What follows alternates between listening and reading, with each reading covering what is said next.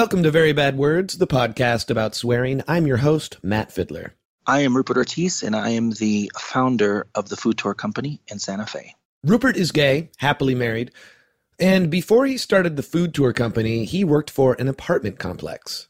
This lady had come in with her husband and her children, and they wanted to look at an apartment, and as part of our procedure, we asked for an ID from everybody over 18. And for whatever reason, the husband wouldn't show his ID. The woman said the complex didn't need to see her husband ID because he wasn't applying for the apartment. Rupert said, sorry, but everyone who's over 18 is required to show their ID, or I can't show you the apartment. And she just would not take that as an answer. So I said, unfortunately, I'm not going to be able to tour you until I get both IDs. So she got upset and walking out the door, and she called me a faggot. And she walked out, and I was thinking, God, I was just called a faggot. And it was very, very real to me, and it hurt. I mean, it really stung. It was terrible hearing that. And then I think the main part was to see her children laughing at it, and she encouraged it. And I teared up a little bit because it was derogatory, and it made me feel gross and yuck inside. And it felt like an eternity that I stood there in shock. But, you know, in reality, it was probably less than a minute. He'd been out and proud for years and never called that word before. But when it happened, it really hurt because he knows that there's a history with this word. I think that word was used a lot in a derogatory manner in all these demonstrations and things like that people would call gay men, you know, at all these events and things like that. They would, you know, holler out faggot and hold signs that say faggots are going to hell and all this kind of stuff. That's the same kind of look that I had when I was called a faggot, you know, so many decades later. It still has that same sting and that same hurt that it did, you know, so many years ago.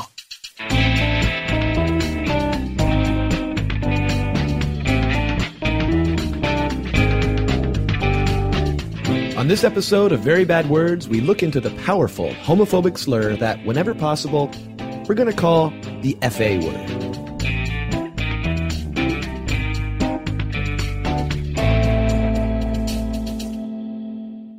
Welcome to Very Bad Words. I'm Matt Fiddler. So, yes, this is definitely the worst word that we've ever tried to cover on this show.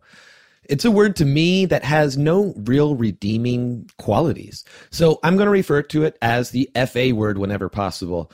But I asked my guest to speak frankly, and they're going to use this word in our interviews, although never in a hateful way. I'm also not interviewing any homophobes for this episode. I'm just not interested in what they think. So all I'm saying is that, as usual, I'm not doing this show to shock or offend, but to look into the history of this word. I'm not advocating for anything, just trying to show what I've learned from our show's collective research about the FA word. I know a lot of people have different opinions, so I'm not going to say what is wrong or what is right, and I'm going to try to be as sensitive as possible around this subject without pussyfooting around the details. That being said, later in the episode, we're going to hear from a gay rights activist, Dan Savage, who talks very frankly about this word. And even though he's gay and has done amazing things for the LGBT community, not everyone agrees with his approach to things. But he has some very interesting things to say about this word.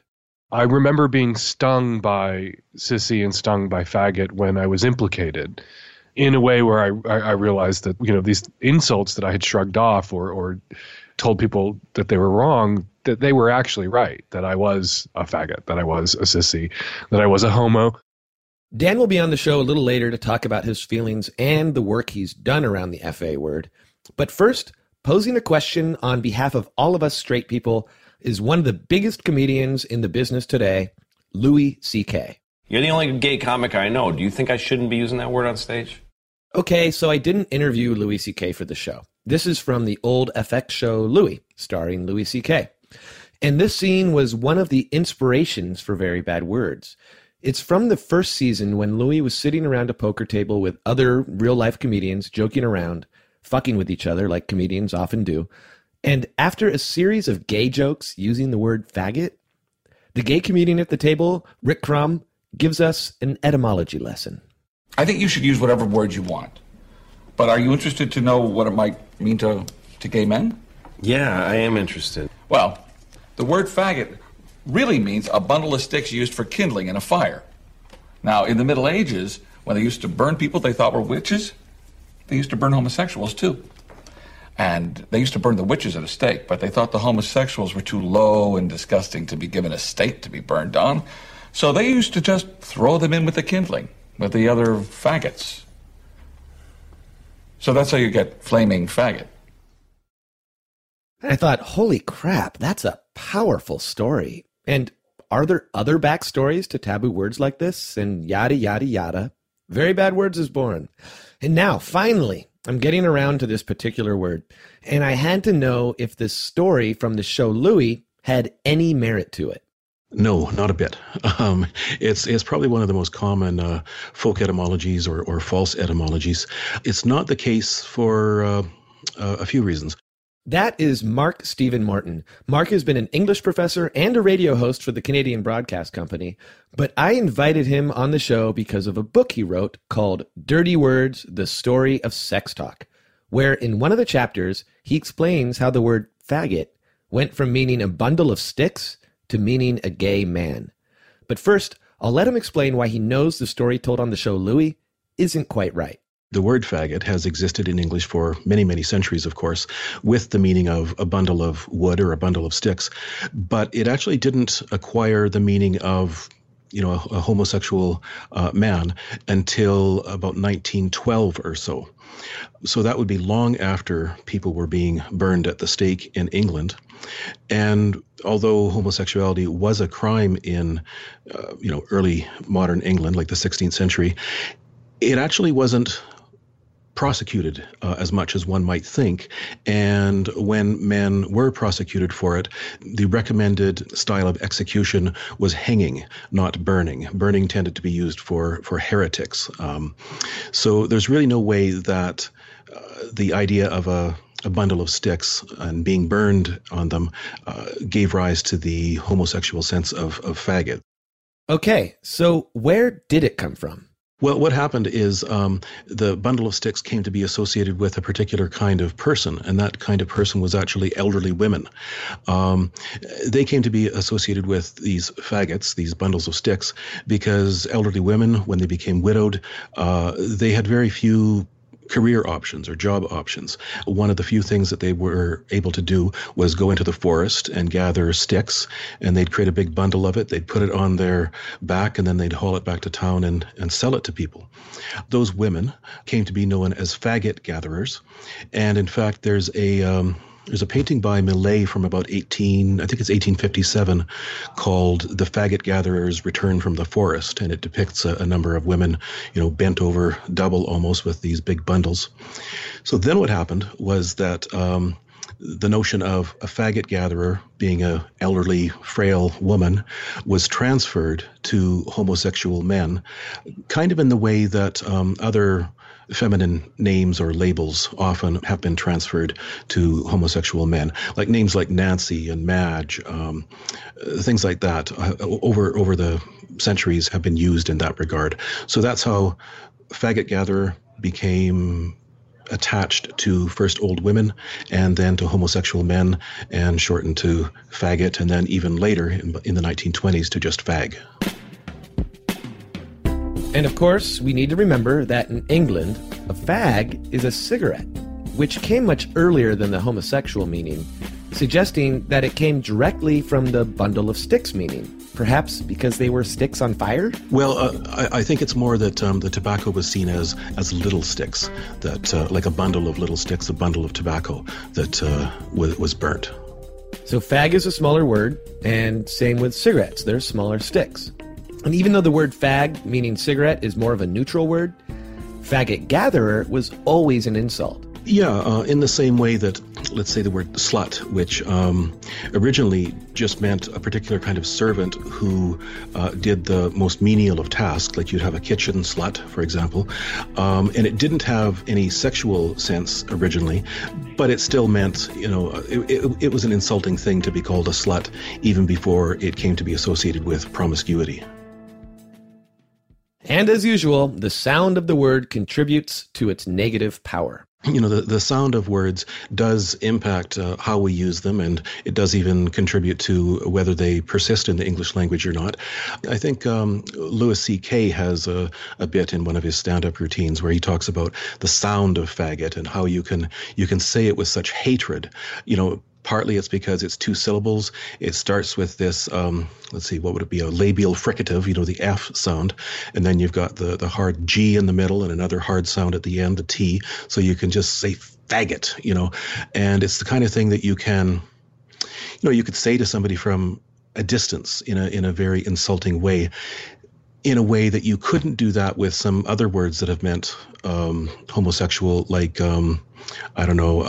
poof was one that appeared around the early 20th century. If a hateful person were to shout that at somebody on a street, I don't think it would have the same impact, the same vocal impact as the word faggot. And it got me thinking, that is a really strong, hateful sounding word.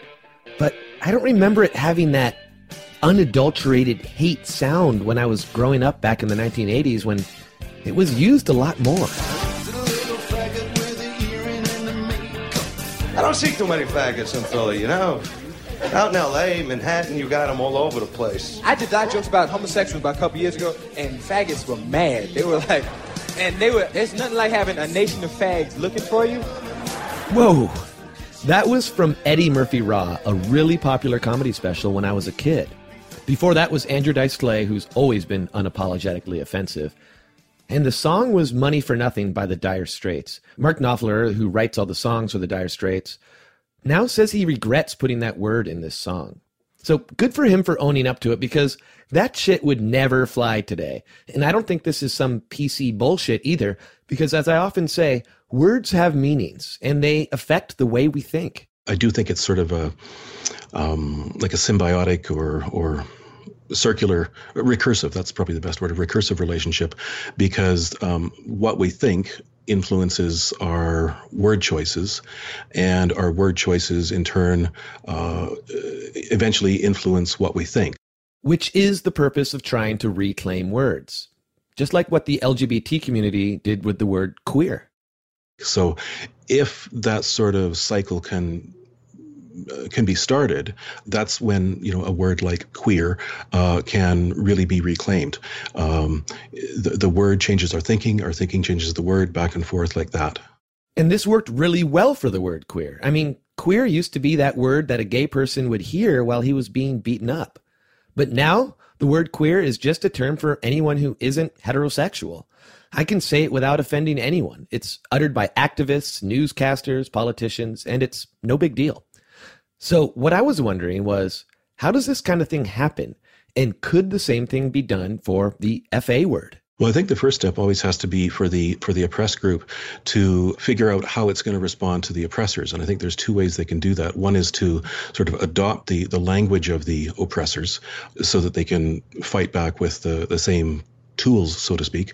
Or the other alternative is for them to devise, a kind of new language or totally new approach, so that they're not risking the possibility of co-opting themselves by using the language and strategies of the oppressor.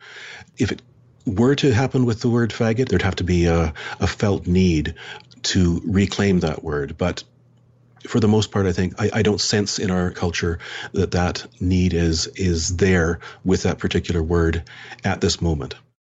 And my next guest would agree, not at this moment. Because that moment happened over 20 years ago. It was a thing called Queer Nation. Queer Nation was a thing, and there was this very active push in the wake of the activism around HIV/AIDS to embrace the hate terms, to use them ourselves, to drain them of their power. You can't insult me by calling me a faggot if I'm calling myself a faggot, and my friends call me faggot. You're going to call me a faggot just like my friends do? Okay, I guess you're one of my friends then? That's Dan Savage. He co-founded the It Gets Better campaign, has a sex and love advice column called Savage Love, and a podcast called The Savage Love Cast. And he thinks the word faggot has already been reclaimed because he was involved with that process with the Queer Nation movement. And Queer Nation was very aggressive about queer, dyke, faggot, sissy, tranny, which is now a word you're not allowed to use anymore, and I'm not using it, I'm citing it.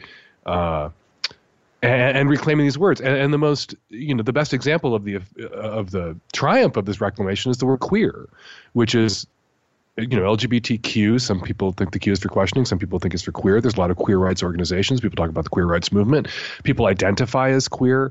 And for older generations, gay, lesbian people, often in their 60s and 70s, they're just mortally offended by the use of the word queer. And you talk to gay people in their 20s and 30s, and they have no idea that queer was ever even really an insult.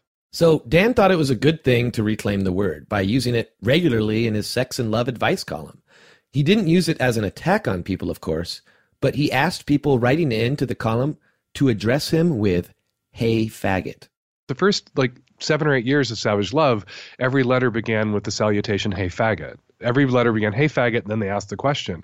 And that grew out of, my sort of involvement in ACT UP, Incarnation, with the idea that reclamation, ultimately, you had to allow straight people to use these words too.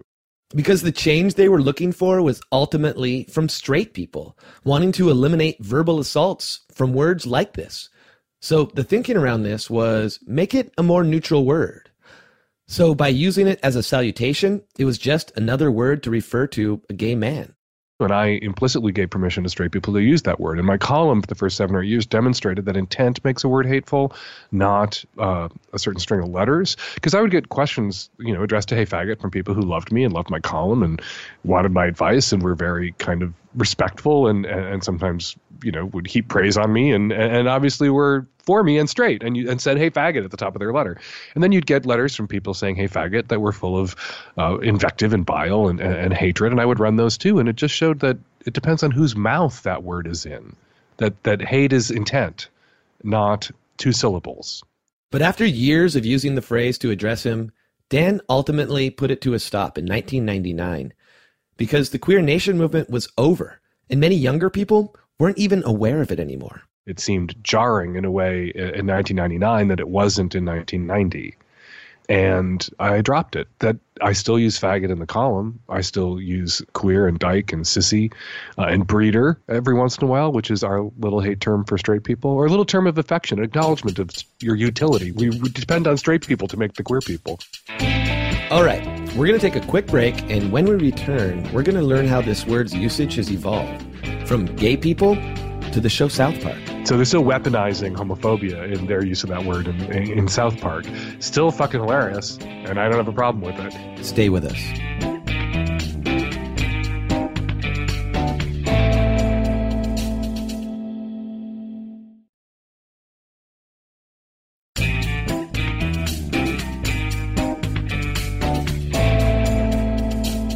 Welcome back to Very Bad Words. I'm Matt Fidler. In the first half of the show, we looked into the possibility of the FA word being reclaimed, taking away the hateful power of it. At first, it seemed unlikely, but Dan thinks it is reclaimed, not because there's no negative connotations to it anymore, especially from homophobes, but because it's now used by many gay people, in a similar way that the N-word is used by some black people. If somebody screams that the N-word at you from a passing car, some fucking cracker-ass motherfucker, it means something else and is an insult and a threat and could be jarring and scarring. But, a friend can use the N-word, usually with the A at the end, in a way that isn't, that signals in-group belonging and affection, and also acknowledging the oppression that you guys all have to shoulder every day and then kind of exploding it. And I think the use of faggot is very similar in gay male communities. Its use is very similar. I'm not equating the gay male experience with the African-American experience or equating the oppressions between those two groups. And there's overlap between those two groups because there's certainly gay people who are African-American. But the usage, I think, is very similar in the way it's used and the way it's used affectionately.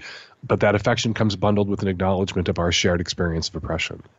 And not just out of affection, but Dan says because of the power and the history of this word, that it's sometimes used as a word of eroticism, as a way of dabbling in the tabooness of the word. It's crazy how this word that gets thrown at you, that you disavow and deny, before you're out of the closet or even shortly after out of the closet, becomes, for many gay men, in-group lingo. I was just at the Folsom Street Fair in San Francisco and ran into a friend whose a great guy, a bodybuilder, all muscles, but kind of effeminate and has kind of an effeminate voice, and was tortured for that reason all through grade school and high school. And he walked up to me and gave each other a big hug, and I pulled back, and he's wearing a T-shirt with the word faggot on it. And he's embraced it and embraced the insult and kind of identifies as a faggot and loves the word now. And here's where it really differs from the N-word and other racial slurs. While the word was meant to demean gay people, it's often an insult thrown at straight people. Very effectively, I might add. I mean, you can't yell most racial slurs at people who don't identify with being that race. But with the FA word, okay, I'm not a super macho guy myself, and I've been called faggot before because I play music. I'm creative. I don't get into fights, and I'm not really good at sports. Yeah, that's the terror of being the straight guy. Straight guys are really vulnerable. You know, I can talk about how I slept with girls in my teens, and nobody looks at me and says, "You're not gay, are you? You're not really gay. You're one of those breeders, aren't you?" But if you're a straight guy who messed around with another boy at some point in your life, in college, drunken escapade, if you tell anyone about that, people are going to never again believe that you're really straight. And heterosexual identity for males is much more fragile than homosexual identity. You know, my homosexual bona fides are rock fucking solid, unquestionable. It doesn't matter that I had sex with girls. It doesn't matter that in some ways I'm typically masculine. Nobody looks at the ways in which I'm typically masculine and goes, you can't really be gay. Look at that. But if you're a straight guy and in some ways you're atypically masculine, or maybe in some ways you're feminine, you will be questioned. You will be scrutinized. I will get letters from your girlfriend asking me to reassure her that you're not gay. Doesn't matter how many times you go down on her. Doesn't matter how many orgasms you give her with your face pressed into her pussy. If you like having your nipples played with, if you like a finger in your butt, if you like musical theater, if you don't like football, your girlfriend is going to send me a question. Your girlfriend is going to write me asking, worried that you might be gay. And I don't get those questions from gay guys. I don't get those questions from gay men's boyfriends worried that their boyfriends are secretly straight. And that's what made South Park's episode on this word so interesting. They weren't trying to reclaim the word, but reappropriate the word to mean those groups of obnoxious bikers. Yeah, who rumble into town and rev their engines and act like assholes. I thought that episode was really funny. Hey, assholes! You guys know that everyone thinks you're total fags, right? You know, when people like you drive down the streets with your unnecessarily loud motorcycles thinking you're all cool, everyone is actually laughing at you and calling you pathetic faggots. You do realize this, right? That little boy just called us fags. But what they're showing is like the discomfort of these guys. Like, I don't think South Park is homophobic. I think it acknowledges that homophobia is a thing that exists, and that what they show in the use of faggot attached to these big, rough, tough, macho bikers is kind of what we talked about earlier, how vulnerable their masculinity is and how fragile it is, and their terror at being associated with the gay thing. But does that have the opposite of effect of reclaiming that word? If you're making that, it's still making it a very negative term. Yeah, it probably does have the opposite effect of reclaiming it, but it also was just a joke on one episode of South Park, and it didn't take. People don't run up to big burly men, manly men on motorcycles and call them faggots because of that episode. And of course, South Park is over the top irreverent, and they like to offend everyone. But I don't really think it did a good job of disarming the word or changing its meaning, really, because it was still being used in this kind of emasculating way, which I think is still a nod to its homophobic meaning. But anyone can still use this word negatively. Dan says that sometimes gay people will use this word to judge other gay people as well. But ultimately, this word is, like so many taboo words, about solidarity within a group. Using a word like this says, hey, I know what you've been through. I've been there too. You're amongst your peers. The best use of it, and the use certainly that my friends and I use, is just this term of affection, this in-group term of affection, endearment, acknowledgement. And this term that acknowledges, the hard road that many of us have walked to get to this place where this word that we ran from and that scared us and scarred us when we were 13 or 14 or 15 years old is a word we're not afraid of anymore, because we're not afraid of being perceived to be gay anymore, because we're out and gay now.